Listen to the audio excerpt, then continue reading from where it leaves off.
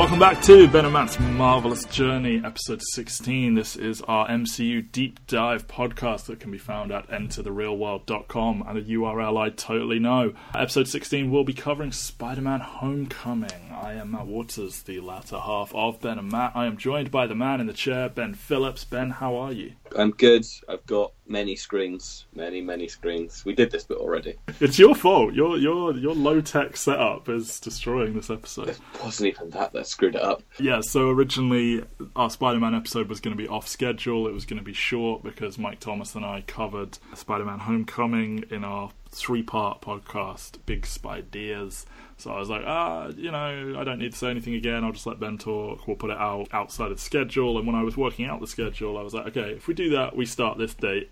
But then as we've approached this, I got more and more excited to watch it again and to apply our little show formula. And, there's more information available, the capacity to rewind and pause so you get quotes right, all that sort of stuff. So I was like, let's make it a full episode. But we can't move the schedule because it's been timed perfectly, except Marvel fucked us on that one. Never mind, though. So yeah, Spider-Man Homecoming. For me, this is just joyous. If you've listened to me on this or any other podcast, you will know I am an obnoxious Spider-Man fan. I will attempt to reel it in a little bit, but I make no apologies. This is a character that is so near and dear to me. I have seen 5 films that don't get it right. I felt like I was screaming into an echo chamber about the Raimi trilogy and saying, guys, no guys, they're not good. It's just you were like 12 when they came out, so you think they are. So for me, this was like, finally, the Spider-Man film for me. I think they completely nail it. I think they nail Spider-Man himself. I love every decision they made. I think, for me, this might be stealthily the best cast in a Marvel film.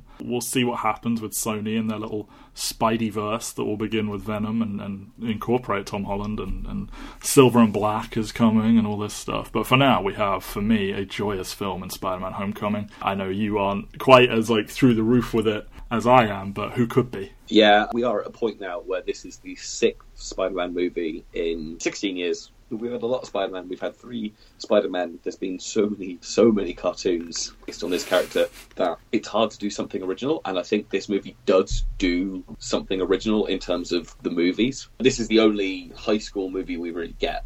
They tried in Amazing Spider-Man, and they do a little bit in the first Spider-Man movie, but both of those franchises basically just go, the moment after the movie's done, it's like, right, we're out of high school, not doing that anymore. And it's also just such a token effort. It's like, here are your 2 scenes in high school where everyone is 30 years old. And I love the title. Obviously it right away shows their hand in that this is very much a high school story, and it also has that double meaning of Spider-Man is coming back to the MCU, so I will have a lot of behind-the-scenes stuff to go over, obviously. They claim it's a coincidence that word homecoming was one of Bucky's trigger words in Civil War. So released July 7th, 2017, still weirds me out, we're doing movies this recent. The film to come out since Guardians of the Galaxy Volume 2 is Wonder Woman, the surprise hit of the year. No one saw that coming. DC righting the ship, and then immediately not writing it. That took Thor Ragnarok's slot, which in turn took Black Panther's slot, which pushed Black Panther into early this year. So they literally moved heaven and earth to incorporate Spider-Man into Phase 3 when he wasn't originally part of it. And they did cancel a movie as well. Did they? Yeah, Inhumans got cancelled. Of course. Well, for the best. It's 133 minutes long, which is shorter than Spider-Man 3 and both Amazing Spider-Man films. Budget of $175 million, which is shockingly low. If the rumours are true and Robert Downey Jr. costs a flat $50 million, then a large portion of this film is going to pay one person, and the cast is huge. Admittedly, a lot of them are very young, and you don't have to pay young actors very much. There are rumours out there about Daisy Ridley and John Boyega about Star Wars and how little they were making compared to the adults, but still, it seems crazy to me given how big the cast is, and while a lot of them are kids, there are also a lot of adult actors, there's a lot of cameos, as a massive amount of visual effects, so that this was made of $175 million is a bit crazy to me. I wonder if maybe, because this is technically financed by Sony, I wonder if Robert Downey Jr.'s services were paid for separately by Marvel, and that isn't factored into the budget, but who knows. I mean, it's one of those things where, because obviously this is an additional movie as well, so, do we actually know how much Downey got paid? Is that $50 million figure? I don't know. I mean, that is what is out there, that every appearance is $50 million plus ticket sales, but I don't know if he gets that for this movie because it's financed by Sony. Obviously, he extended his contract with Civil War, the one feature film, and then this one is again a separate deal. So it's whether or not wonder more if for this he one. did them the solid and only asked for 30 million or 20, still an obscene amount. We're also in this weird point in the MCU where I feel all three of the movies that could have come out last year could have hit $1 billion, and the fact that none of them did is also a little weird. I said it with Guardians, I'll say it with this one. 880 million, so pretty close. Second highest for any Spider-Man film. But I am pretty shocked this didn't get $1 billion, and I jokingly said that maybe this and Guardians coming out close together cannibalised each other's ticket sales, but that could be a possibility, I don't know. I mean, and the fact you have Wonder Woman as well doing that 800 number as well kind of adds on to this, and it's weird that when you were discussing these movies, Batman v Superman hitting the 800 million mark is a massive disappointment, whereas I feel Guardians, this, Wonder Woman and Thor Ragnarok all getting in the mid-800s is a massive success, especially when you look at what the previous movies in those franchises did.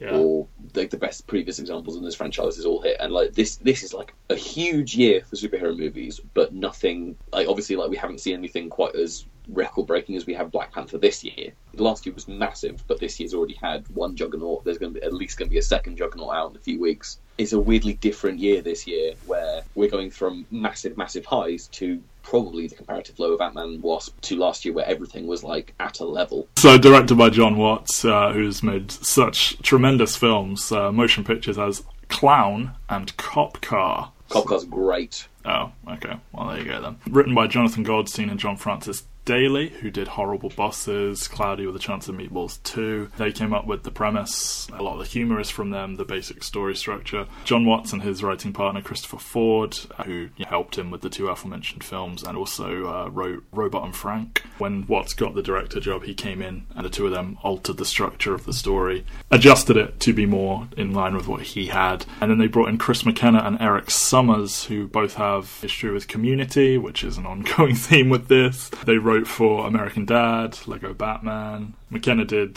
the jokes for Winter Soldier. Summers worked on Happy Endings and Drawn Together. So they came in during filming to make adjustments to the script, which is a common practice, that it's helpful to have someone there making rewrites based on how scenes are actually turning out. And Eric Pearson is uncredited, but did some writing on this. He is part of the Marvel Writers Program, and he did Agent Carter and some of the other... Sorry, as in the one-shot version of Agent Carter, and some of the other one-shots. I feel he's basically their kind of trusted, let's Marvel it up a notch, MCU series Bible type person, because he does keep cropping up here. So there's a lot of writers involved.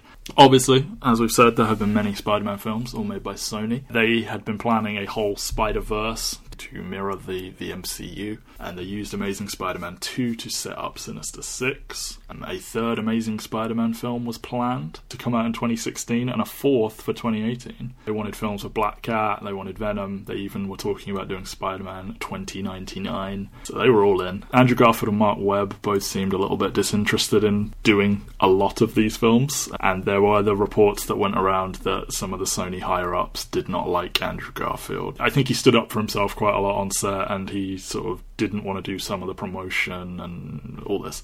We then got the 2014 email hack of Sony emails, which revealed that Sony had approached Sam Raimi to come back and do a new trilogy. It also revealed talks between Marvel and Sony that I believe were instigated by Marvel to get Spider-Man back into the MCU. Both of these leaked conversations fell through, but after Sony had rejected the Marvel pitch, they changed their tune, allegedly due to pressures from Sony Japan, because they were like, look, these films aren't doing us anything, just do the deal with Marvel, we'll probably make more money out of it. So that is what they did. Sony finance and distribute, Marvel have creative control, although allegedly Sony can ultimately say no to anything. They have final say, but they are trusting in Marvel's creative voice for what to do with it, and Sony get to keep full control of other Spider-Man characters, hence this Venom movie coming out at the end of the year with Tom Hardy that is... I can't fathom what it's going to be like. It's like an R-rated Spider-Man related movie, which may or may not feature Tom Holland in some role, and I can't believe that Sony are allowed to do it, to be honest. They can do what they want. Because the other thing about this that scared me that I didn't know, this deal can be cancelled by either side at any time. I would imagine a film that's already actively well into development, i.e. Infinity War, would still come out, but theoretically, 1 week before they were released Infinity War, Sony could go, nah, fuck you. Wasn't there the rumour that Sony were going to neg out on it at the end of 3 movies, and like they were just going to do this to build up their corner of the franchise, and then... I mean, if that's what they want to do, that's smart, because the enthusiasm for a Spider-Verse bridging off the Amazing Spider-Man films, that didn't go down well. So, you know, if they want to piggyback on some of the MCU popularity and then use that as a backdoor into their own thing, more power to them. But if we get these good Spider-Man films in the meantime and we get him in Avengers, fine. It's an interesting part where, like, you can see the building blocks of Phase 3 that, like, oh, the first movie in this is going to introduce Black Panther, and then the second movie is Doctor Strange, and you can see them trying to build up new central characters through it. And like Doctor Strange, I feel like was their great big hope because he's the one that got the solo movie first, and then obviously they moved Heaven and Earth to get Spider-Man into the slot they got it into. But I feel like they can't build too much around Spider-Man. Yeah, and I don't think they should either, because, I mean, we've talked about this. While he's obviously going to be in Infinity War, his history as a character is kind of as a solo agent who sometimes helps them out. I wouldn't want him to appear in too much of the rest of the MCU. It's just nice that it can happen. And it's good that Marvel got Black Panther to be as big as it is, because I feel like that's now something they can build something from, whereas Spider-Man is built on sand, pretty much. And Sony need them more than they need Sony, I think, is why there is an incentive to keep this deal in place for the foreseeable. If Venom comes out and bombs, if Silver and Black doesn't come together, then maybe they don't pull out. But for now, that very well could happen. I could also see a world in which Tom Holland gets told, oh no, we're leaving the MCU, and he's just like, well, then I'm leaving too. And what are they going to do there? Like, the whole reason is to have a Spider-Man that you can parlay off of, and if he goes, well, I've done 3 movies and a Captain America movie and 2 Infinity War movies. That's his contract, I believe. What do I need this franchise for now? I've done my Spider-Man role. I don't need to be him for life. It feels weird that they would think about doing that, although then I guess they could do a Miles Morales movie. Indeed. Some talk of that surely to come. So Marvel have merchandising rights. They paid $175 million to get that. That's a steal, in my opinion. They make a small payment for each sequel to this movie to keep that contract, but yeah, they have all that. Sony also pay Marvel a producer's fee, but Kevin Feige did this movie for freezies, which is nice. He cares about Spider-Man, so he did this for free. All of this, of course, led to the cancellation of Amazing Spider-Man 3, despite Amy Pascal fighting for Andrew Garfield to be kept, because Marvel insisted on going younger. Drew Goddard, who had been working on Sinister 6, was rumoured to write and direct this, but he basically said, I've been completely invested in Sinister 6 for a year, I can't get my headspace out of that, and I have no idea for you, I'm sorry. So he passed. Kevin Feige made it very clear up front it wasn't going to be an origin movie. They'd had 2 tellings of this in a decade, of this origin story, with Uncle Ben getting shot and him getting bit by the spider and all of this. They also stressed it was going to be a high school movie, obviously. They had various young actors in to test to play Spider-Man in Civil War, as I mentioned in that episode, while the studios were still looking for a director. Jonathan Goldstein and John Francis Daley, who would, of course, eventually become the writers, were among the frontrunners to direct. But then on June 23rd, 2015, John Watts and Tom Holland were announced. So John Watts got to read the Civil War script. He was present during filming to make sure they were on the same page. He gave some input about the scenes in Peter's bedroom, that kind of stuff. They were considering early on having Nick Fury be his little guest mentor, his guest from the MCU, before Robert Downey Jr. was announced in April 2016. J.K. Simmons expressed interest in returning. Fingers crossed his DC EU involvement doesn't stop that from happening, because Lawrence Fishburne has crossed over, of course, seen the light. But from what I've heard, those talks are dead for now, but I think there is heavy fan interest in seeing JK return down the line. I want JK as J. Jonah Jameson, even if it's just like a scene where Peter applies a newspaper. I mean, we saw in the Amazing films Peter gets an email from him. So, like, they still have not dared recast. And I would say either don't do him or have it be JK, to be honest. But yeah. Yeah, like, it's weird that, like, J.K. Simmons has become a bigger actor since those movies. And so, like, you've got someone who did it as, like, a fun little side bit who's gone on to win an Oscar and all these other little tiny roles that he does. But he's just become so ubiquitous now that, like, there's no one that you can imagine replacing him. And he's an even bigger name now. So having him in there is even bigger draw for people, even if it is just fan service, really. I would say if he wants to do it, and the fans overwhelmingly want to do it, then I would keep it for him. This isn't universe-breaking stuff either. Like, no. It's just... Alright, so that's your little development. So, Ben, why don't you give us, the heavily abridged origins of Spider-Man in the comic, etc., and maybe talk about our villain for this movie as well. So, Spider-Man is a character created by Stan Lee and Steve Ditko, co-creators of Doctor Strange. Yeah, he debuted in Amazing Fantasy number 15, one of the very, most iconic covers of all time. I think it's 12 pages worth of story. It does the basis of the entirety of Spider-Man. There are 2 movies that are based on the 15 pages of this comic, pretty much. Boy gets bitten by a spider, tries to earn some money. Uncle gets shot by a thief that he lets go away, and then he confronts him in a warehouse. Basically got the entire crux of Spider-Man's character there. If you want a masterclass in how to tell a story quickly and efficiently, this issue is incredible. It's very 1960s written, so there's a lot going on that's in the panel, and then the panel is literally just being explained to you in words. But speech bubbles were pretty out of control in the 60s. Yes, they were. I think they literally did this one issue, and then they spun him off into his own series. Amazing Spider-Man number 1 came out in 1963. The villain of that issue was Chameleon, who has not been adapted into comic books. The second issue came out, or adapted into movies even. The second issue came out, and it featured the Vulture, or Adrian Toomes, who is the villain we get here. This is the first time that Vulture has appeared in any kind of movie franchise. There were rumours that Spider-Man 4 from Sam Raimi was going to be featuring the Vulture, wasn't there? John Malkovich. John Malkovich is the Vulture, yes. Finally, after, almost 10 years worth of teasing that they were going to do this, we get the Vulture. He is an ex-electronics engineer who basically managed to develop a flight suit, but he had a falling out with his business partner, and basically decided to become a thief, to fly around and steal things. There's other bits, there's a brief period in the history where he becomes a vampire, where he sucks the youth out of people and becomes young. It's all very dumb, but the basic crux of the character of man develops flight suit and then steals things is what you need to know. He's never has been one of Spider-Man's key villains. He's not Green Goblin, he's not Venom, he's not Dr. Octopus. But in their desire to avoid these ones that have been done before, I think it's a good one to go for. And it's one of those ones, and I think, to tease where this movie, what we're going to say about this movie is it's a character that doesn't have a lot of fleshing out. It's one of those characters where there have been 4 different versions of the character in the comic books. So there's not a lot there, so there's a lot that you can kind of twist around and make it way more interesting when you're adapting it into a film. Which they do. So that is a very, very abridged version of Spider-Man. You guys have discussed Spider-Man comic books in big Spideas, so I'm not going to encroach on that too much. This movie doesn't need to adapt Spider-Man's origins. We all know he got bitten by a spider. They do one line in this movie about him being bitten by a spider. We get one line referencing that Aunt May's had a tough year in relation to Uncle Ben, but we don't actually get a name Uncle Ben. We don't actually get at any point in this movie. With great power comes great responsibility.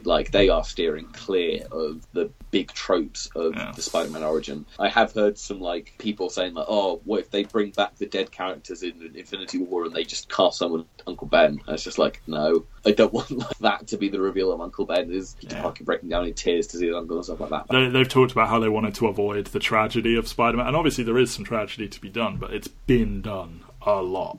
And they wanted to harness instead the joy of this character, which has been mostly lacking in those 5 films. A few minutes here and there where it's fun, but it's a lot of melancholy, it's a lot of brooding, it's a lot of the pain, the torture, the sacrifice. And they just wanted to focus in on, he's a kid, he's in high school, he struggles, he has real problems, but he's generally upbeat. And I think all of that, combined with the not wanting to do the origin story again, is all very wise. Basically, they're doing the Parker luck, where things go badly, but he always looks on the bright side of things. He's got a good moral compass instilled in him by these people, and even though he's had tragedy in his life, that moral compass is what makes him want to be a better person, and they completely nailed that part of the character in this movie. Yeah. Okay, so our film begins in 2012 in some minor timeline breaking. I'm genuinely surprised they didn't change that in the Blu-ray. So Adrian Toomes is the leader of a little salvage crew, very blue collar, They are cleaning up the mess left behind in the incidents / the Battle of New York, depending on what your source material is in the MCU. But his crew are replaced by damage control, and crew are left with kind of fucked, basically. And they spend the next 8 years quietly selling stolen alien tech, building a tiny little underground empire. So damage control, nice little nod to a thing from the comics. I think all of this stuff at the beginning, it continues their efforts to ground what happened in the Avengers, make it seem serious. It wasn't just a bombastic third act in a huge summer blockbuster movie. This keeps coming up. It keeps coming up. It keeps coming up. And we keep seeing the seriousness of it, that it was a big fucking deal. That and Sokovia, like both of them, they're referenced so much, and they're both Avengers movies, so it's not just a gimmick that it's a team up. Like within the universe, it means something. And I think doing stuff like this and starting with ground level dudes having to, these giant space whales didn't just disappear, someone had to move them, these buildings had to get repaired, and I think starting here is a really nice little touch. Phase 3 is all about making this universe feel like it's got history. Yeah. Beforehand we've had little throwaway references and stuff like that, but like between what this movie does, what Civil War does, like there's a texture to this world, and yes, it does make it a bit more difficult for people to come in. Obviously everyone saw Avengers, but there are probably still people out there that haven't seen Avengers that went to see this movie, and that colouring might be confusing, but I feel like they get away with it. It's just giant alien, it has tech. And they start with the little the drawing that presumably his child did, whose identity will be revealed later. I read it that way. It could have just been a picture just on the floor. But yeah, they have that little crude drawing of the Avengers, and then you look at the wreckage, so you could probably just piece that together. So we have Michael Keaton as the Vulture, who is never actually called that in the film. Well, I think someone said something about the Vulture guy, but he generally goes by Adrian Toomes. He initially dropped out due to having to make The Founder, but the production on that film changed, so he signed right up. Mark Hamill wanted in during the time when he was out. I'm glad that he got back in. Gary Oldman was considered again. They really are desperate to put that man in an MCU film. I do love Michael Keaton's history of comic book movies. Going from Batman to playing a character called Birdman to the Vulture. It's a great little career trajectory. Oh god, Michael Keaton's so good. He is. I love this blue-collar vibe for him. He's not a scientist that got wronged. He's not a tech guy. He's not a soldier. He's not a Nazi. He's just a dude. He's just an everyman. And that beat runs straight through this movie, straight through this character. And it's an example of why the excuse of, well, we have to give more screen time to the hero and stuff, we didn't have time to develop the character, doesn't fly. Because this dude isn't in this film any more than a lot of the bad villains. But he is an infinitely better character, and you get it from the word go right until... Well, it's because you get that bit where, like, most of these movies do open up with the first scene of them, but the first scene in so many of these movies is the villain being villainous. Think back to Captain America, it's Red Skull being a literal Nazi and murdering someone, and you think back to Guardians of the Galaxy, and it's... Ronan like, murdering someone. Ronan, and then you get this movie, which is man trying to make a living, gets told that he can't make a living how he wants to, so he takes an opportune moment to like do something. And like the scenes are the same length, but instead of it being this is what our villain does and this is why he's villainous, this is how this character exists and this is why he turns to a life of crime that you are sympathetic for. He's getting fucked by the government, he's getting fucked by Tony Stark, and he will have his speech later on about like the big man screwing us over and everything. And it's he talks about, you know, I've spent all this money, like I've hired this crew, what are they going to do? And you're with him when he punches that guy from Damage Control in the face.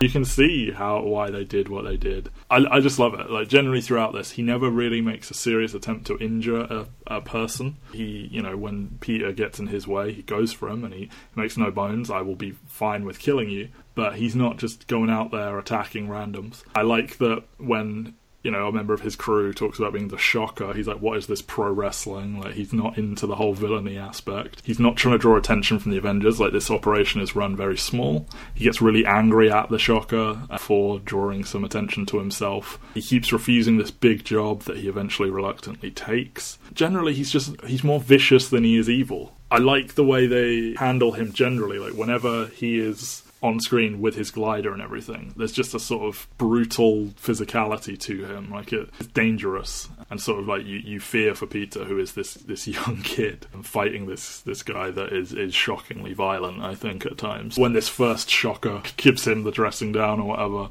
he kills him by accident. Like, he tries to use a completely different gun on him and it instead vaporizes him. But then he's okay with it. So it's like the right level of evil. It's a decent comedic beat. Like, it shows you that it goes dark. Like, his question afterwards isn't, oh god, I didn't mean to kill him. It's, oh, that wasn't the weapon that I meant to pick up. It's not like, oh god, but it's also not like, Mwah. Exactly. Yeah. In a movie with an enormous cast, we're not going to have time to stop off every time these characters have huge moments, but his little crew, he has Michael Chernus as the Tinkerer, Logan Marshall Green as Shocker 1, and Bokeem Woodbine as Shocker 2, because obviously Logan Marshall Green super dies, and Bokeem Woodbine picks up the gauntlet. I like the subtle touch with the insulation sleeve for this, like, Shocker gauntlet that gives the little nod to the comic look for the character. I think they're both good fits for it. I'm glad that, we're going to persevere for Bokeem Woodbine, who is of course excellent in Fargo. But Logan Marshall Green is a good casting for a dirtbag, Yeah, like I think all of the little villainous roles in this movie are so well cast, and yes. It's crazy that you think on all these other Spider-Man movies, and they always kind of went for, I mean, maybe less so the Raimi trilogy, but like definitely the Amazing series, they went for relatively big names for all the villains, whereas this movie, like, you get these four characters here. Michael Keaton's the only like big name out of all of them, and then like all the other kind of like little set piece roles, they're all like television level actors who are coming in and just doing good work, because that's exactly who you want to be casting for this kind of thing. And it means they're going to be available if they ever want to do a Sinister Six movie, because they're not going to have as much going on in their schedules, and we just get 4 or 5 like key Spider-Man villains done in this movie straight away, and they're all people who I want to see more of, which is like the best thing about it. Is this is the first time it feels like we've got a rogues gallery. That's the thing. Batman has the rogues gallery, but for a lot of people, number 2 is Spider-Man. Batman has a top level that you just can't mess with, whereas Spider-Man has depth. They're all characters that have interacted with lots and lots of other characters, so some of them feel less like they're indebted to Spider-Man. Yeah. I think a lot of the characters that we're seeing in films, they have like one iconic villain maybe, and then it's really thin after that, whereas Spider-Man has that depth to go to. And I also, talk about how many of them are in this film. I generally think of Spider-Man fighting many villains at once, as opposed to just hero versus villain, this is our whole story, and maybe you'll get one secondary villain and maybe a tertiary, but this has like 6 different villains in it, which is nice. I think it goes well with the character. Right, so, we move from this little scene to a home movie that Peter Parker has edited together from his experiences in Germany for Civil War. After that, he returns to high school. He frequently texts Happy Hogan about when his next mission is going to be for Tony Stark, while going out on patrol as Spider-Man in the local neighborhood. One night, he stops a bank robbery that uses some alien tech. Okay, so there's going to be a lot to discuss between this and the next plot point, so strap in. So Robert Downey Jr. is here as Tony Stark. Tom Holland was surprised they got him, because he was like, oh, that'd be great. And then like 2 days later, they're like, yeah, we asked him, he said yes. I was like, oh, good. I love how innocent Tom Holland is in this situation, where he's just happy to be there. Yep. Both the character and the actor. John Francis Daley talks about writing Robert Downey Jr. here as kind of Ethan Hawke's character in Boyhood, the father there. I don't know how apt that is, but yeah, he's playing this sort of semi-reluctant mentor as the ongoing maturity of Tony Stark in the MCU. This is our latest chapter, and it will go through ups and downs. The best stuff with him is coming later, but I do like this little initial scene in the back of the car where like Tom Holland is totally holding his own while having to have this scene with Robert Downey Jr. And of course the big scene they did in the trailer was, for this section, is when he leans over to open the door, and Peter thinks he's going for a hug, and it's like, nope. Bye-bye. Bye now.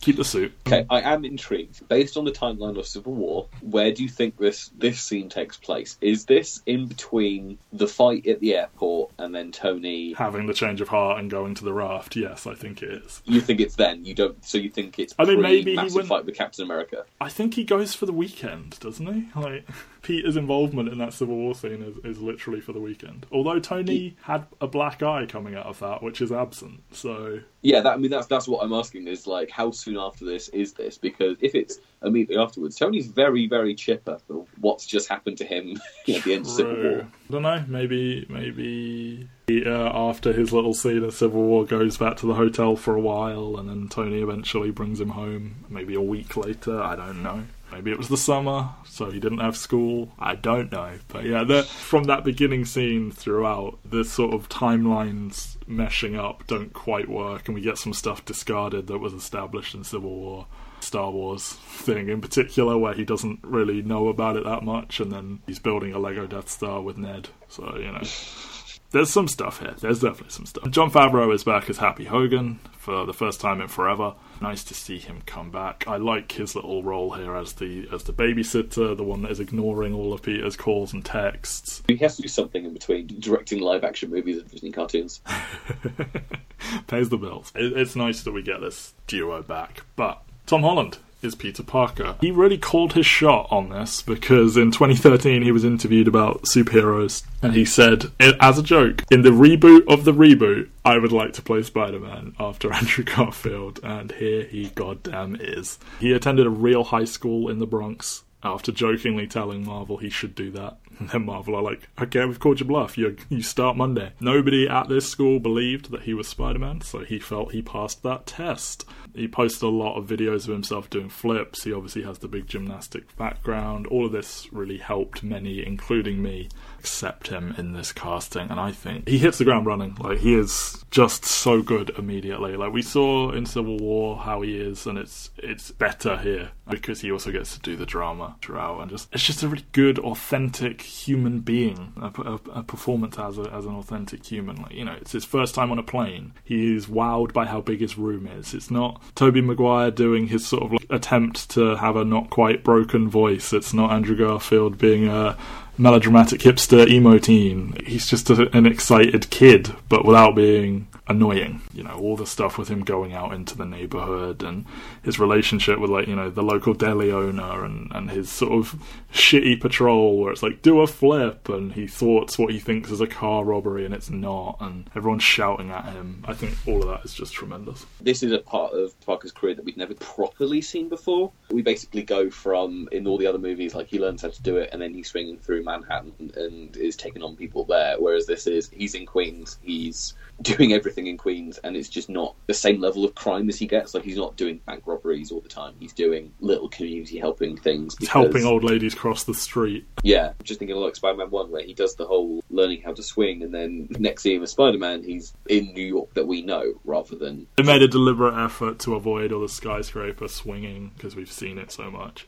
I think he's good in the school as well. Like, he's not like uber nerd that's getting beat downs regularly, because I think a subtle part of this is that this is meant to be like a science focused school, like a one you have to get into rather than just a random high school. So everyone is a little bit cleverer. That's why we have this updated Flash Thompson. Love this updated Flash Thompson. Yes, Tom Revolori as Flash Thompson. So he's updated from his traditional like jock bully to a kind of rich social media bully kind of thing. And Tom Holland reports his brief time undercover at that high school confirmed this is an accurate portrayal. Actually, I think even he made the suggestion based on his experience. Revolori received death threats after being cast because he's not white, because people are the absolute worst. But I really love it. I know there is a portion of people that are resistant to all the changes they make in this film. Aunt May not being 80 million years old, Flash not being white and not being a jock. There's lots of stuff that happens here that is very uncharted territory. I think these people need to just... We've had all of this. Let's try something a bit different that is still true to the spirit and everything. And I think this updated Flash Thompson works really, really well. Yeah, like, we've had 2 movies of the same Flash Thompson, and none of them particularly interesting. They're just there as, like, the bully. And I'm not saying that the Flash Thompson in this movie isn't also a bully, but it's a very different kind of bully. It's a more modern, realistic take on bullying. Or an underrepresented sector of bullying. Yeah. This isn't, I'm going to punch you in the face because I dislike you. This is, he's just a smug rich kid. Yeah, he just thinks he's better than him. And, like, he's not completely ostracised and everything, or anything like that. Like, he is part of the general friendship group, and he's part of the academic decathlon team because he's clever, because everyone at this school is clever. And he's annoyed that Peter is just that little bit cleverer than him. And, Peter gets the answer that he gets wrong. It works really well. He gets some funny little moments, and obviously he's a great actor that has a bright future, so I'm very happy with him. I don't see him eventually becoming Agent Venom, but, you know, who knows? He's have to bulk out a bit for that. A little bit. Jacob Batalon as Ned is a name taken from the comics, loosely based on one of Miles Morales' friends. This is his first movie, which is, you know, good for him. He's a lot of fun. He at times threatens to be a little bit annoying or a bit too much, but I think, you know, for a guy doing his first movie and finding his feet, his questions when he discovers Peter's secret, and the way he discovers Peter's secret, with Peter comes home from his patrol and he's just delicately, gently getting in the window and quietly sneaking around so Aunt May doesn't hear, and he closes the door and lets himself down from the ceiling, and then the camera pans over and Ned drops this Lego Death Star in shock. Immediately have someone who knows his secret, and not to pin the whole movie on the secret identity, because I think a lot of prominent comic book movie people and comic book writers as well have said that maybe the idea of the secret identity is a little bit played out in terms of its all-importance. Obviously, you don't want everyone knowing that he is Peter Parker, like they do with Iron Man, but I think you need to have characters around him that know who he is, and it makes for a pretty fun dynamic, and it gives him someone to talk to, and it gives us a gateway into the way his powers work. We have had lots of Spider-Man movies now that do have the secret identities like played up an awful lot, and now we're coming into a franchise which they recognise that Peter Parker Spider-Man should be a secret because that is a core tenet of the character, but they also recognise that, as you said, like they do need people that around him that know, because there's an inherent drama to that. Yeah, and it makes for fun stuff with some people do know, some people don't know, and the threat that the friend might accidentally reveal it and stuff like that. And he does say, I'm not good at keeping secrets, and he, you know, all that stuff. We have Zendaya as Michelle. For me, the breakout character of this movie and a strong contender for best performance. I mean, she gets the single word name Zendaya. I gather she has done a lot of work for the Disney Channel, and she has since been in The Greatest Showman, and while I didn't know much about her, I can recognise this as a dramatic about face on what she's known for. She's basically Ali Sheary in The Breakfast Club here. She absolutely crushed the audition. They cast her in the room. I just love her sort of standoffishness. It's nice to see this kind of realistic character on the big screen. She's not like the weird girl. Like, she's not ostracized in any way. She's just a bit different, you know? Like, she's got a like aloofness to her and a different energy. And Zendaya talks about, you know, everyone's a little bit weird, so it was nice to play someone who's a little bit weird. And they will ultimately do a tease, Call Me MJ. When she was first cast in this film in an unnamed role, the rumours started going around that she was playing a non-white Mary Jane. And I remember all the, you know, Michael B. Jordan as Human Torch, you know, anytime this sort of stuff happens, you get all these horrible racist comments online, because again, people are the worst and don't deserve good things. But she's fucking great. Yeah, we've had Gwen Stacy and for 2 movies now, and that is a dynamic that is probably less famous than the Mary Jane dynamic. The MJ dynamic is something that we've gone away from, but it's also something that they didn't really properly do with Kirsten Dunst in the original trilogy, because they don't even position her as a love interest in this movie, just a girl who is there. She even comments on it. She's like, I'm not obsessed with them, I'm just observant and stuff like that. And at the end when she's like, you know, where are you going? I'm just kidding, I don't care. She is higher billed than the quote-unquote love interest of this movie. Yeah. Like, she is on the poster and whatnot. You got Laura Harrier as Liz, and, like, she is the love interest. Like, she has so much more to do in this movie than Zendaya does, but Zendaya gets the massive credit because she's coming off the Disney movie, and it's just one of those interesting things that, obviously, she's only going to be a love interest for the one movie. I can't see her coming back to the second one. Yeah. But yeah, like, Zendaya's role in this is she's great in everything she does, but I've got no idea what to pin down that character as. Like, I've got no idea what her dynamic is. She's just chaotic good. She's just there to just throw the energy off, get some scene moving in a different way. I love her. I love her performance, but it's just like, I get what Ned's supposed to do. I get what Flash is supposed to do. I get what Liz is supposed to do. I even get like the little lines you get from the other people in the academic decathlon. And then Zendaya as MJ is just, she's in there as a flavouring to flesh it out as a high school movie. I think they're 100% going to go down the romance avenue in a future edition, because while she makes all these comments about not caring, she does also give him a couple of lingering looks. And I think they've got great chemistry as well. So it's nice to see a love interest get introduced and not actually have to be the love interest straight away. It'll be nice to see this be an organic growth. So yeah, we've got our little core group of the young'uns. I assume Liz is out of here, but I love this little group. I think they are 100% the backbone, the strength of this, and why I think going forward it's going to be good. There's a clear John Hughes influence that the writers talk about, They all became very good friends. They were forced, quote unquote, to go hang out together for like a few days before filming started. They were sat down with several John Hughes movies and an unlimited pizza budget in Tom Holland's house, and they just became good friends. We also have Marissa Tomei as May Parker. She was used as, when they were pitching what they wanted their take on this character to be, they said, like Marissa Tomei. And then they got her. So that worked out well. Fuck everybody who wants her to be 80 years old. Why is an 80-year-old woman the aunt of a 15-year-old child? Unless we're missing out the word great in there, that's not accurate. Of course, the classic dynamic of this little old lady that, like, she finds out that Peter's getting himself into danger, is going to have a heart attack. Of course, there are some classic memories with this, but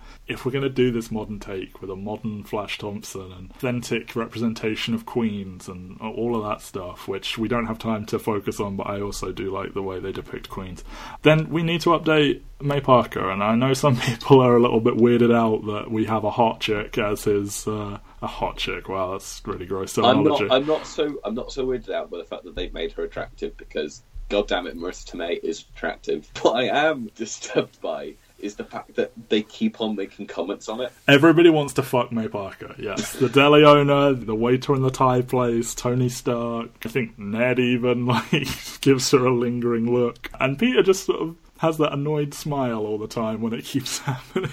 I like their dynamic. Regardless of anything about whether it's weird that she's younger or anything like that, I like that they went for this sort of older sister type, like that they're friends as much as they're relatives. That she, helping him get ready for the dance and helping him learn to tie a tie and helping him learn to dance. And she drives him to a party and says, have fun, not like, you have to be back by this time and don't go there and don't do this. We still see that she cares about him and she's worried when he's missing, but I like that it's this sort of modern take on like single parenthood type thing, and I do really like that. She is great. I just wish she had more to do. Yeah, I assume she will. Like, I think they talked about how they want her to be a kind of community activist type character, so she's got like roots in the neighbourhood, so hopefully we get more. And we certainly will, based on how this movie ends. Yes, they position Tony Stark as the parental figure of this movie, which I do think works, because it's nice to have someone who we actually know, but I feel it does give May a short shrift in her actually, like, in that classic comic book way where, like, he'll go talk to Aunt May and then find a lesson through her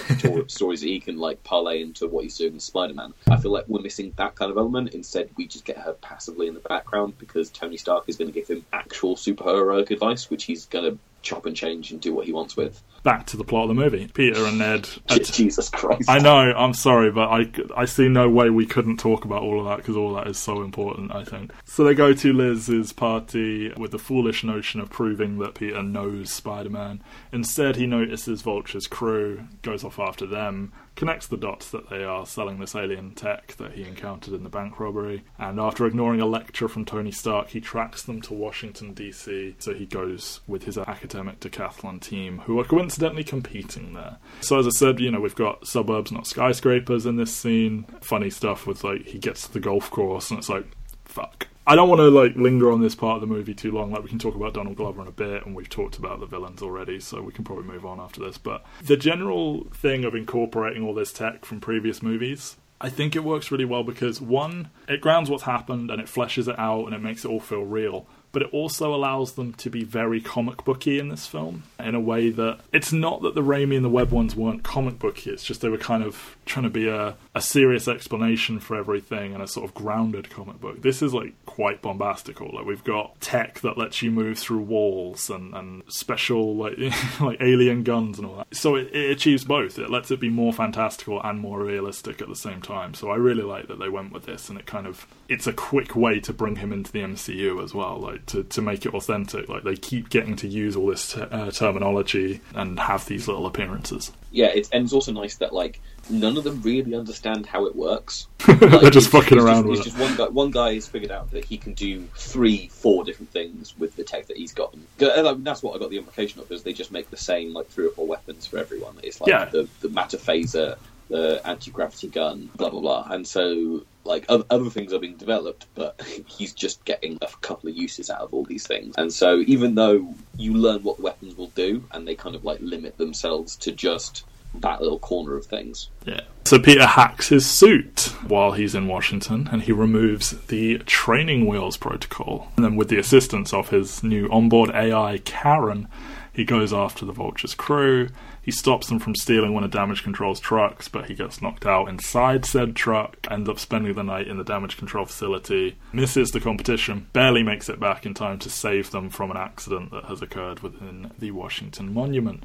So we have Jennifer Connelly here as Karen the AI. While it is incredibly cute that she is married to Paul Bettany, aka Vision, aka Jarvis, so we have the husband and wife playing the AIs, she's actually cast due to her involvement in John Hughes' movie, so best of both, I suppose. They wanted to do this to bring in an element that has not been seen in the films, in that Peter talks to himself a lot in the comics. We get a lot of thought bubbles, and it's hard to do things like that, and it's an advantage of the medium that you can't really do in live action. So by giving him an AI, rather than just quipping at the villain or talking to one of his allies over a radio or something, by having it be an AI so it doesn't feel like there's consequences to talking to them, so he can just say whatever he's thinking, it kind of simulates that, and I do dig the vibe. And, you know, she doesn't have tons and tons of lines, but it lets you do that, it lets him talk, and then you get the funny stuff with, like, you know, instant kill mode, and this is your chance, Peter, kiss her. She's really good, I think. Obviously, Paul Bettany kind of, like, stamped out his role and became actually recognisable in, like, the fact that people are excited to see him become a live-action character rather than just a voice.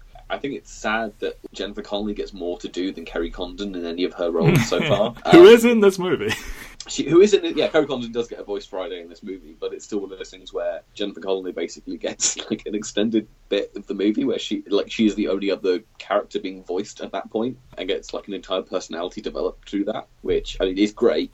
But it's sad that like the replacement of Tony's AI hasn't had anywhere near the amount of investment. Well, if Robert Downey Jr. would just agree to do Iron Man 4, then we could just get this on with. But no, I'm not sure I want to see that anyway. I'm sure. I'm pretty sure they just make it like Pepper's jealous of Friday or something awful. Wonderful. I like that they develop this genuine like sort of friendship, and she's like, I would not think it was bad or whatever. Yeah, it's all just really good stuff, and like, you know, how long have we been here? 37 minutes. 37 minutes. And then at the Washington Monument, I like the little touches that he's scared of heights because we haven't seen him swinging from proper skyscrapers yet. So this is the highest he's ever been, and he's actually scared, and that's a nice way to go, like to remind you this is a kid who hasn't properly tested out his abilities yet. He knows he can stick to walls, but can he go completely like horizontal with his feet attached to the side of something? Yes, it turns out he can. I like the little drone. It's a bit gimmicky, and I wonder if they'll do something with it in future because it doesn't do a huge amount here, but you know, it's a fun, weird little thing.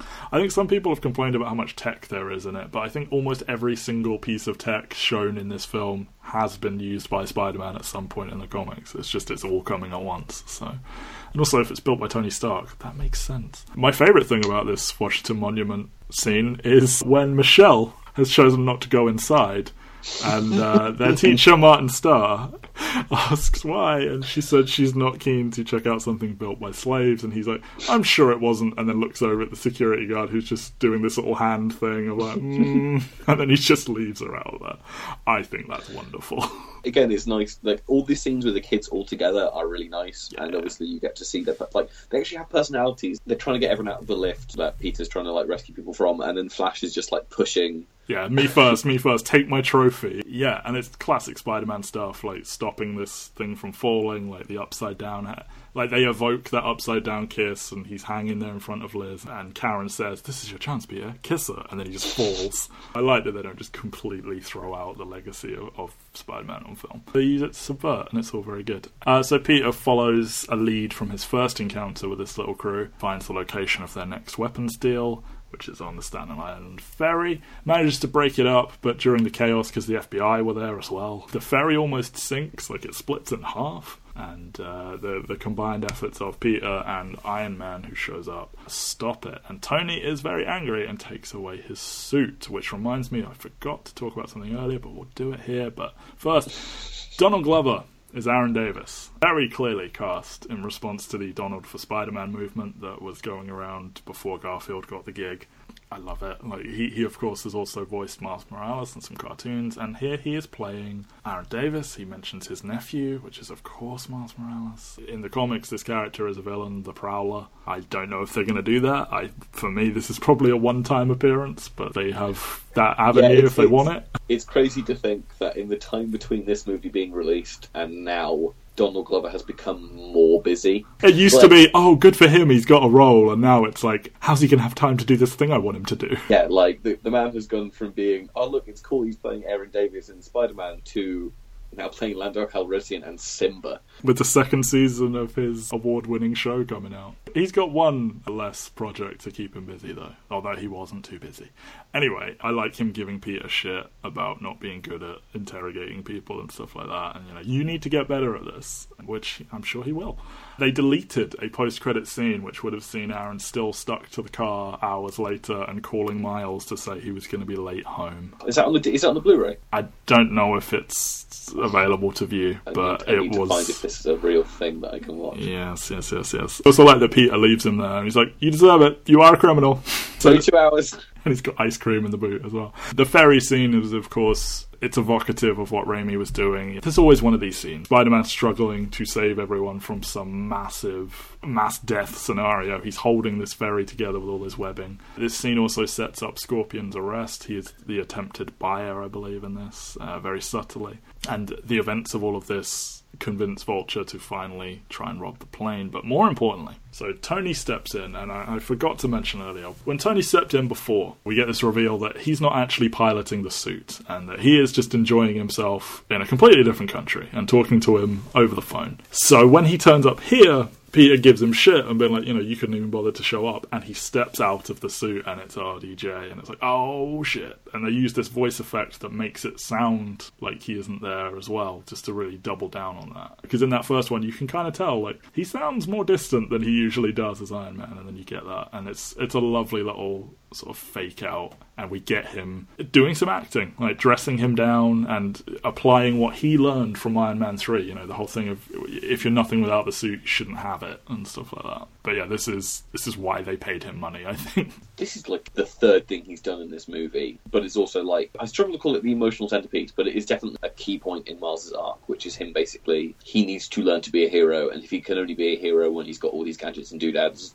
helping him, then he doesn't deserve it. It's kind of a twist on with great power comes great responsibility. Yeah. I also like the touch that he reveals that he has been hearing and seeing all these messages and voicemails, despite completely ignoring them. He is completely aware of everything that he's doing. That is nice, because they obviously come across as kind of dicks for just completely ignoring this kid who just wants to help. But we do get that little reveal. Well, Happy definitely just comes up as a dick because of it, because... Yeah. But then he does it as well. Like, he's like, oh, I thought you quit band. Well, that is true. But, like, he does have the bit with Ned where he just hangs up on Ned. Well, of course you hang up on Ned. But he initially accepts his fate. He throws himself back into school. He is no longer the Spider-Man for now. He asks Liz to homecoming. She says yes. When he shows up to take her, who answers the motherfucking door but Michael Keaton, the Vulture? And because of inherent racism, none of us saw this twist coming. It's not a twist, it's a reveal.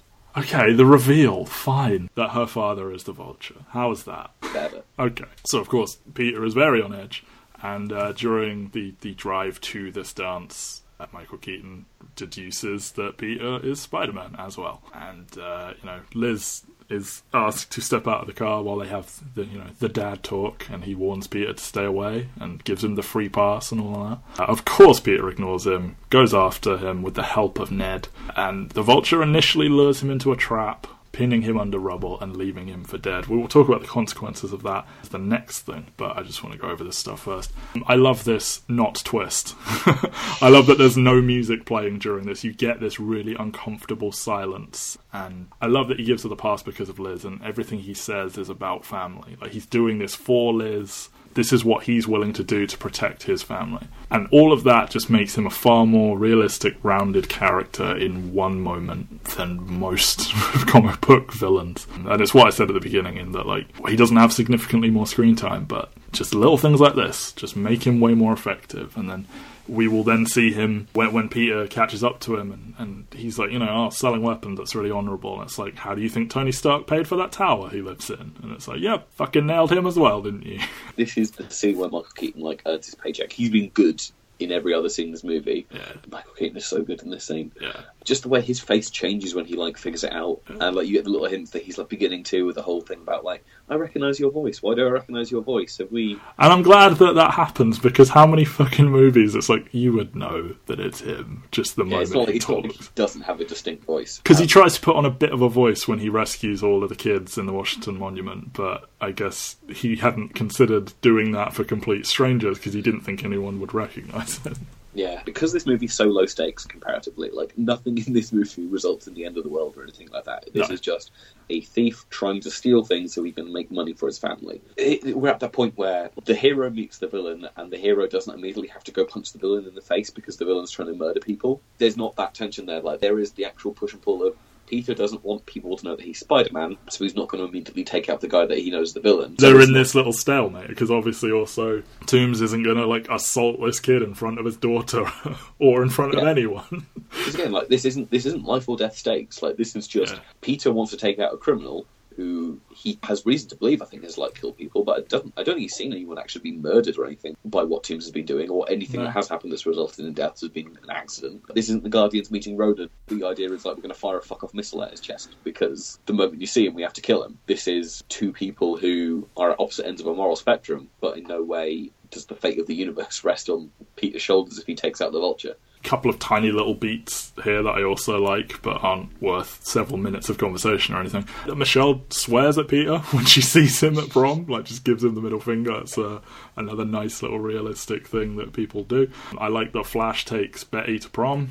Those two characters end up married in the comics. It's very subtle, but I like that it's there. I like that Ned gets to be the man in the chair finally in the computer lab, and he's got 3 computers so he can look up like this car that Peter's stolen. Well, yes, porn. He can look up like the car's manual. He can track. He can do the. You know, I just like all of that stuff. I like that he doesn't have to roll back and forward between the 2 screens. Yes. But why didn't he just turn on the 3rd screen? I don't know. On the right? Like, why did he do it behind him? It was not quicker. He didn't think about it. He just did what he did and he committed to it. Just move another chair out the way and just roll left and right. Again, not as interesting cinematically, but... Yes, and we're going to skip right over where he takes down the second shocker, because there is not time. So, Peter, trapped under this rubble, of course summons up this strength to free himself. He gives chase, he stops the Vulture from robbing Tony Stark's plane full of tech that is being moved to the new Avengers facility. It crashes into a closed amusement park, they continue fighting. Peter tries to warn the Vulture that his little flight suit is malfunctioning. Fails. It explodes, kind of, but he does carry him from the burning wreckage and leaves him for the authorities to find.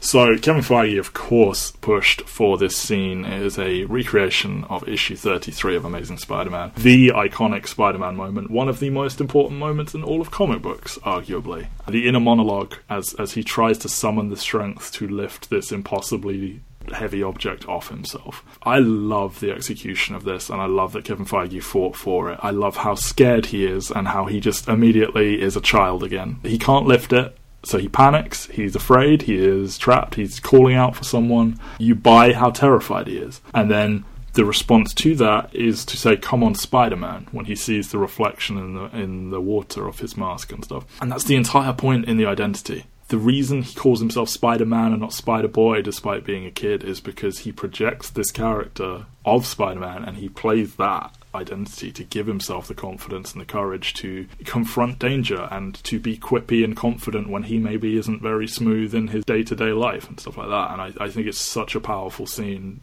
executed brilliantly. It's interesting they've done it here because it's such an iconic moment, but it's definitely not tied to the Vulture. I think it's Dr. Octopus is the cause of it. Like, it's a combination of like Dr. Octopus and the Lizard or Kurt Connors and stuff like that are around at this one. And so doing it now, obviously, it's a statement of intent to do it in this movie. To be like, we're doing this iconic scene now, we're placing this pivotal moment in Spider-Man's history in part of this movie. And I do think it raises the stakes an awful lot if you were aware of like what they're going for.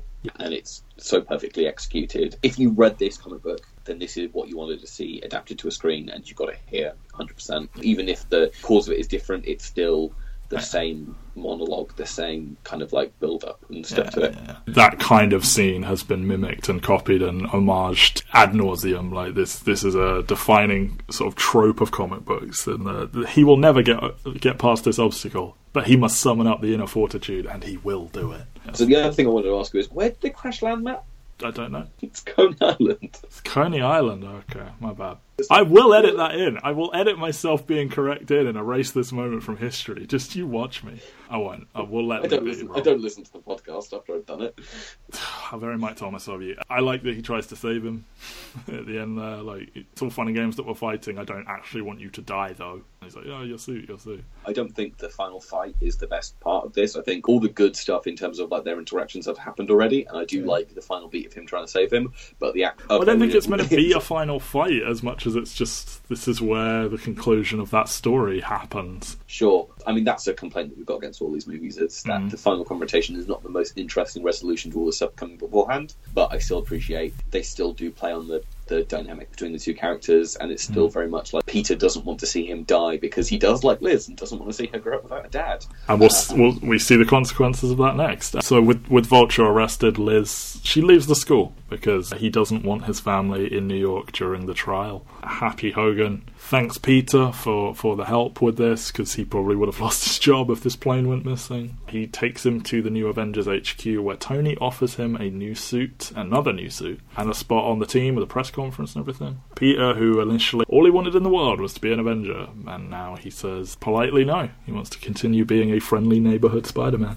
So Tony instead proposes to Pepper at this press conference. I do like that Peter turns around and goes like, this was a test, right? Like this wasn't serious or anything like that. And then Tony's like, yep, no, 100%. This is a test. You passed. And then Pepper's immediately like, did you guys screw this up? Yeah, Gwyneth Paltrow's back as Pepper Potts. I did not realise this was a fan theory, but there apparently was a fan theory that Pepper died in the surgery that removed the extremis from her, and Tony had been in denial ever since, and that's why he turned into a massive dick bag. What? I know, I offer the counter-argument he has always been a massive dick bag. Killing off Gwyneth Paltrow off-screen is definitely not something these movies would do. No. Yeah, she's alive, she's back. It's nice to see her back, and that their relationship is fixed. Obviously, whatever happened in Civil War was not as serious as we were led to believe, because this is, a couple weeks later? There's 6 months, is it? Or yeah, I think it's meant to be a few months after, yeah. Either way, it's a fun little scene. Like, Happy's been carrying the ring around since 2008, which is when Iron Man 1 came out, I think. Who knows? This movie fucks the timeline up so badly. Yeah, this also confirms there are Avengers. Like, we ended our Civil War podcast saying there isn't an Avengers team. There is, and they have a brand new shiny compound, and Peter is offered a room in it, and that Vision will be in the room next door. That's the only other Avenger? Yep, it's Tony, it's Peter, and it's Vision. Who knows? We will see. I would watch that movie. Sure. Happy hanging out in a high school bathroom is not a good look for him at all. Texting a student to come meet him in the bathroom and then says he's been there a while as well. We also get that reveal that Michelle is MJ, and I like that Peter doesn't get away with standing Liz up at the dance. He goes over to her and he says, sorry, and anything I could do, and all this, and he says sorry, and she says, you're always saying that, which, specifically which one, and it's not that he ends the movie like in the doghouse or anything. Like, she ultimately is like, just whatever's going on with you, I hope you figure it out. But I like that there's no kiss. I like that there's no like big redemption for him romantically here, that he bailed on her and she has not forgotten that, and I like that is a beat. Yeah, again, like, this movie nails the dynamics between them. I mean, the comic books of Spider-Man are pretty much a soap opera. Like there's so much relationship stuff in those comic books. Yes, he's a superhero, but it's very much the balancing of a job or school and your love life and your superhero life, and how the love life and the work life are almost like entirely the ones that get put by the wayside because he is so into being a superhero. And this movie just completely nails it, is that every single time that he plans to do something, he just completely forgets about it because he wants to save other people so much that he puts his friends and girlfriends and family to the side, quite often to his own detriment, to his own happiness. His own happiness is detriment, but it's what makes him such like a good, iconic hero, and this true hero, get that an unsung hero. Yeah, and then the movie ends with Aunt May discovering his secret and an almost swear. Which, almost our first F word in a Marvel movie. Yeah. In the mid-credits scene, Vulture is approached by Matt Gargan, aka the Scorpion, who was the attempted buyer in that very scene, and he has heard a rumour that Adrian Toomes knows Spider-Man's identity, and he wants to know. Vulture doesn't give it to him, which is somewhat surprising, and we'll discuss the ramifications in a moment.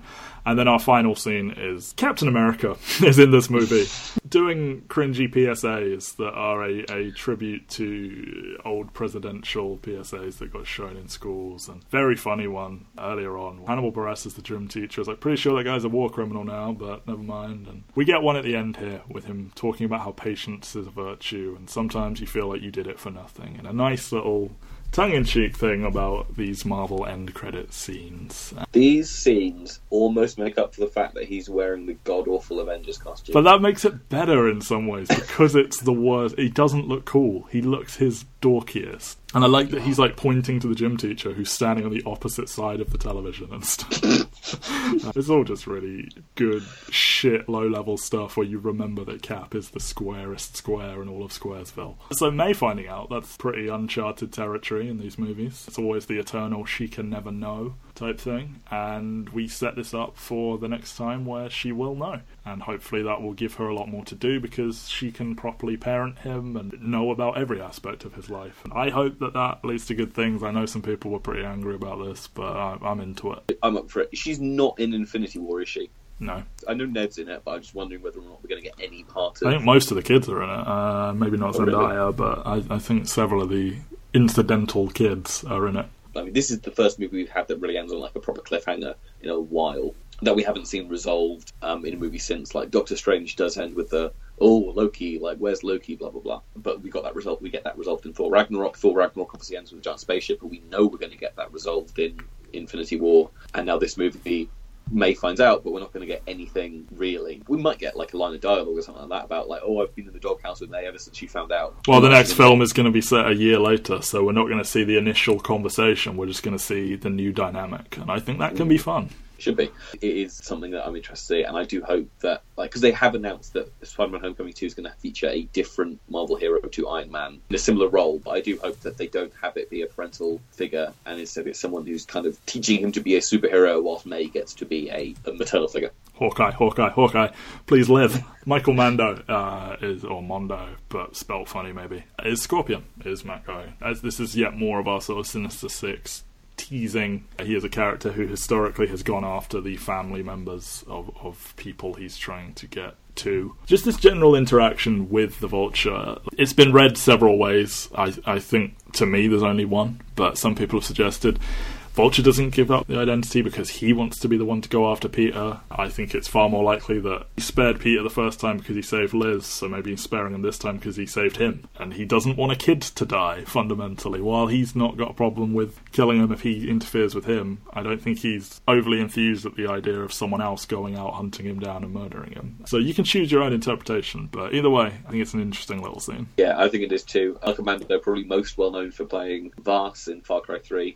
He's fun. It's nice to see him get to do something else. He's also very good in Better Call Saul, but like as a villainous role, he's probably best known for being the crazy villain in Far Cry 3. So maybe they'll go for something like that in Spider-Man. Who knows? So some miscellaneous stuff here. There's a lot more than usual. Some of the objects in damage control / the plane have the Ultron bot head. We have Thor's belt, Negingjord, which Happy can't pronounce and neither can I. We have the Mark 42 armor for Iron Man 3. We have a bunch of Chitauri tech, just tons of stuff, and I'm sure some people were hoping for even more, but we have some stuff there.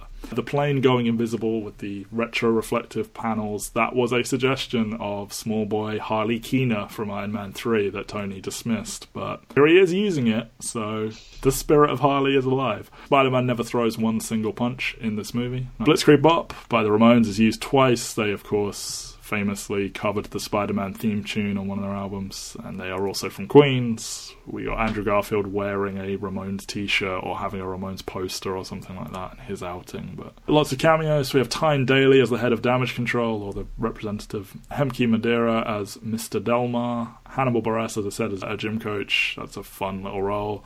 As I said, Chris Evans as Captain America. Martin Starr as Mr. Harrington. Potentially the same character as Incredible Hulk, if they even give a shit, because it's Incredible Hulk. The little girl from Nice Guys. Oh, Angerise Rice. Sure, whatever. Angerise Rice. She plays Betty Brant, she goes to prom with Flash, and she's on the TV in the sort of like school TV club thing. Tiffany Espenson plays Cindy Moon, which is the name of the character Silk. She is in the academic decathlon team. I highly doubt she's going to end up being Silk, but, nice little... That would be very awkward if she did. What happens when Cindy Moon and Peter Parker are in the same room together? They can't stop banging. They were bitten by the same spider. It's a whole thing. Stan Lee plays a random man in Queens shouting, "Don't make me come down there." Probably one of the more appropriate cameos he does. Kerry Condon, as I said, is back as Friday. Gus L. Beavis is Doris Toombs. I've written and deleted the names of several other teachers. There's so many people in this movie. Kenneth Choi is Principal Morita. Interesting here because he, of course, played one of the Howling Commandos in Captain America 1. He has a picture of that character in his office, and the sort of connect the dots explanation is he is playing the grandson of his own character, which is very nice. It also potentially explains why his school are still showing these Captain America videos, despite, as Hannibal Buress says, this guy is a war criminal now. Also in this school are pictures of Howard Stark, Abraham Erskine, and Bruce Banner at various points that I have not noticed, but take the word of the internet experts that they are there. Jane Levy and Kaya Scudelario, the chick from Skins, they were considered to play Peter's love interest. I have to assume that this was Michelle, not Liz. I mean, Jane Levy's famously a redhead, so, MJ. The iconic poster used for this episode, as well as just the general poster, with Spider-Man wearing the yellow blazer lying on his back. That is a picture that a member of the crew took of Tom Holland sleeping in between takes. This is the MCU movie with the most Oscar winners in it, with 3. Gwyneth Paltrow, Marissa Tomei, Jennifer Connelly. Lots of nominees in a lot of these films, obviously, but this is the most winners.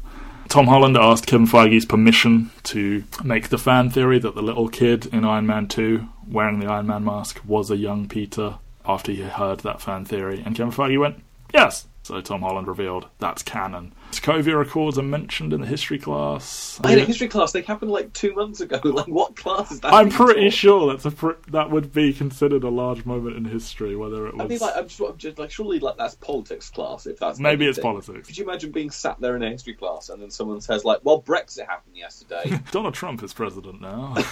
The Triskelion is seen on some road signs and mentioned out loud. Then some stuff for the future of this Homecoming verse. The idea is for each sequel to cover another school year. Vincent D'Onofrio wants to play the Kingpin. Let him. Matthew McConaughey has expressed interest in playing the Green Goblin. Let him. Cillian Murphy wants to play a villain. Let him. And Alfred Molina has expressed interest in returning as Dr. Octopus. Don't let him. Matt Damon has recently turned down a role in Spider-Man Homecoming 2 as well.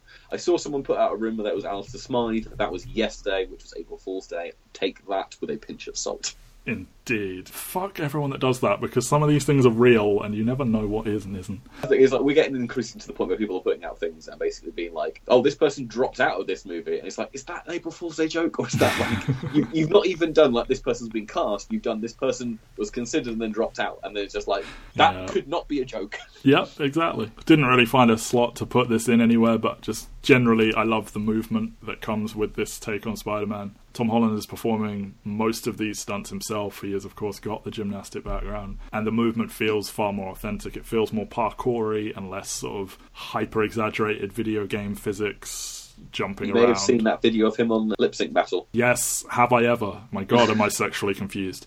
Particularly one that stood out for me is when he jumps into the burning deli. Just the leap, it just, I don't know, just stuff like that. I love the general, he feels more real.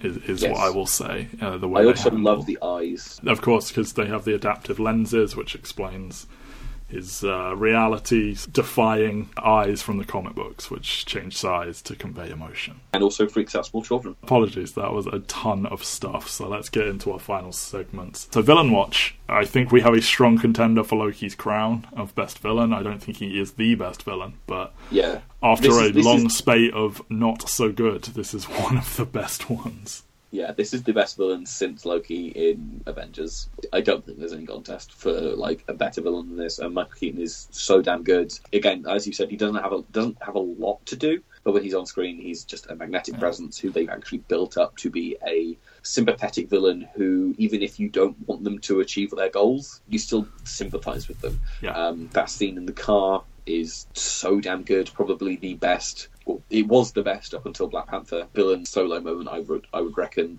I think Loki is better overall, but I think that one scene with Keaton in the car, like him figuring it out and then confronting Peter, it is probably the best single scene of villain acting in any of these movies. Yeah, for sure. The third act, I think there's no drop-off whatsoever for the general pace. I think this movie is pretty consistent throughout. I personally don't think there are any sort of lengthy periods that feel boring or unnecessary or that bog it down. I definitely found in this movie that the first act dragged for me a little bit. Okay. When rewatching, just in terms of, I really liked the first scene with Michael Keaton, and then it kind of went from Peter doing the home video to Peter going to out on patrol and stuff like that, and I didn't feel it settled into its rhythms until it went to high school. And like once it was in high school properly and doing like stuff there, I was like all in again. But it just took me a little bit longer this time to get fully into the pace of the movie. I feel they kind of had to pay their service to that kind of thing. But as I said, the backbone of this movie and their hopes of this being a continually good sub-franchise with those kids are with this high school vibe they've built. They've got a nice faculty, and I'm sure they will cast even more fun people to play teachers going forward.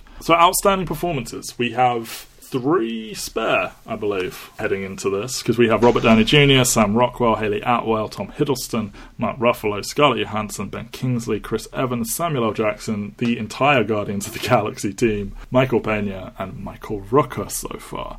For me, Tom Holland has to get something just because of how utterly he nails both Spider-Man and Peter Parker. In some ways it's understated. I just think it's so incredibly solid for a guy that young to be able to be the star of this movie. Because, I mean, Tobey Maguire and Andrew Garfield both had some name value before they were cast, and obviously it boosted it. But Tom Holland is obviously, it's not like he's been in nothing, but it's a pretty big role to take on at his age, and I think he doesn't at all get lost in it, and I think he plays every part of this well. Yeah, I mean, like what he came off, he was Billy Elliot in the musical in the West End. He had The Impossible, In the Heart of the Sea, and Wolf Hall, and then he's this. For someone to settle into a role as a lead in one of these movies as quickly as he has is like pretty astounding. And for someone to be as perfectly suited to this character, especially when you think about him doing the accent, like he is British, he is doing this accent, which I'm not saying that it's hard to do an American accent, but I'm saying that there are some actors who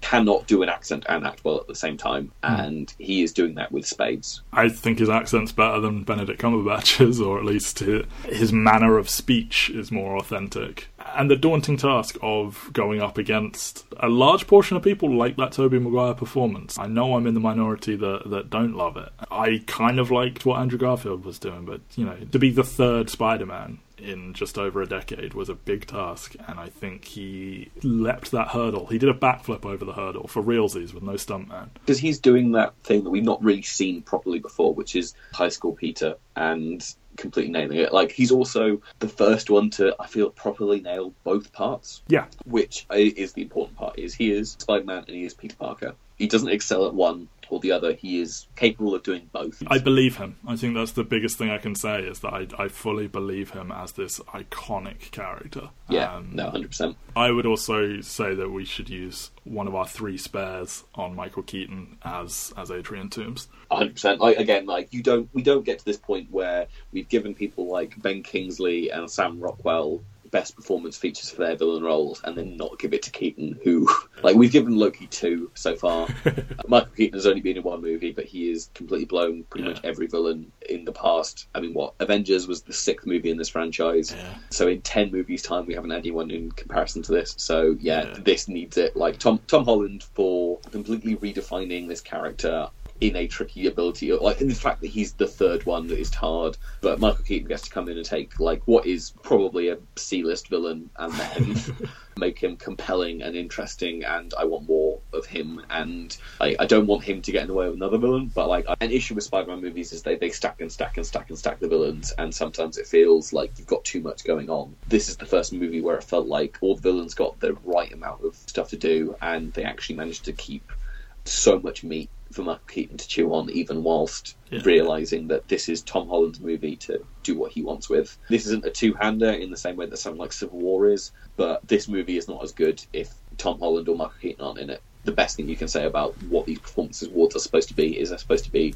people who, if you remove the characters, completely change the DNA of the movie that they're in. Yeah. Special shout out, but not actual nomination, to Zendaya, I think, just because of what a dramatic turnaround from what she's known for. The look of it as well, of that character, I think is great, and I think she's setting herself up to be quite a star, and I look forward to what she does next time, but I will not be saying let's give her a nominee. I think your point stands about that character. And that leaves us with 2 spare heading forward. Our next episode will be on Thor Ragnarok. I think it's very clear who's going to get that one. And then it will be Black Panther. We also have a crossover episode coming with the Superhero Pantheon, another comic book movie podcast hosted by Jerome Keaton, who is a friend of The Real World. So it'll be me, Ben, Jerome, and his co-host Brian, all on one. We will be previewing Infinity War. You can check that out coming soon. Go to intotherealworld.com, 2E's Real World, check all that out. This has been fun, I think. Again, apologies for my gushing about Spider-Man, but I'm just elated that I finally got the Spider-Man movie that I think we all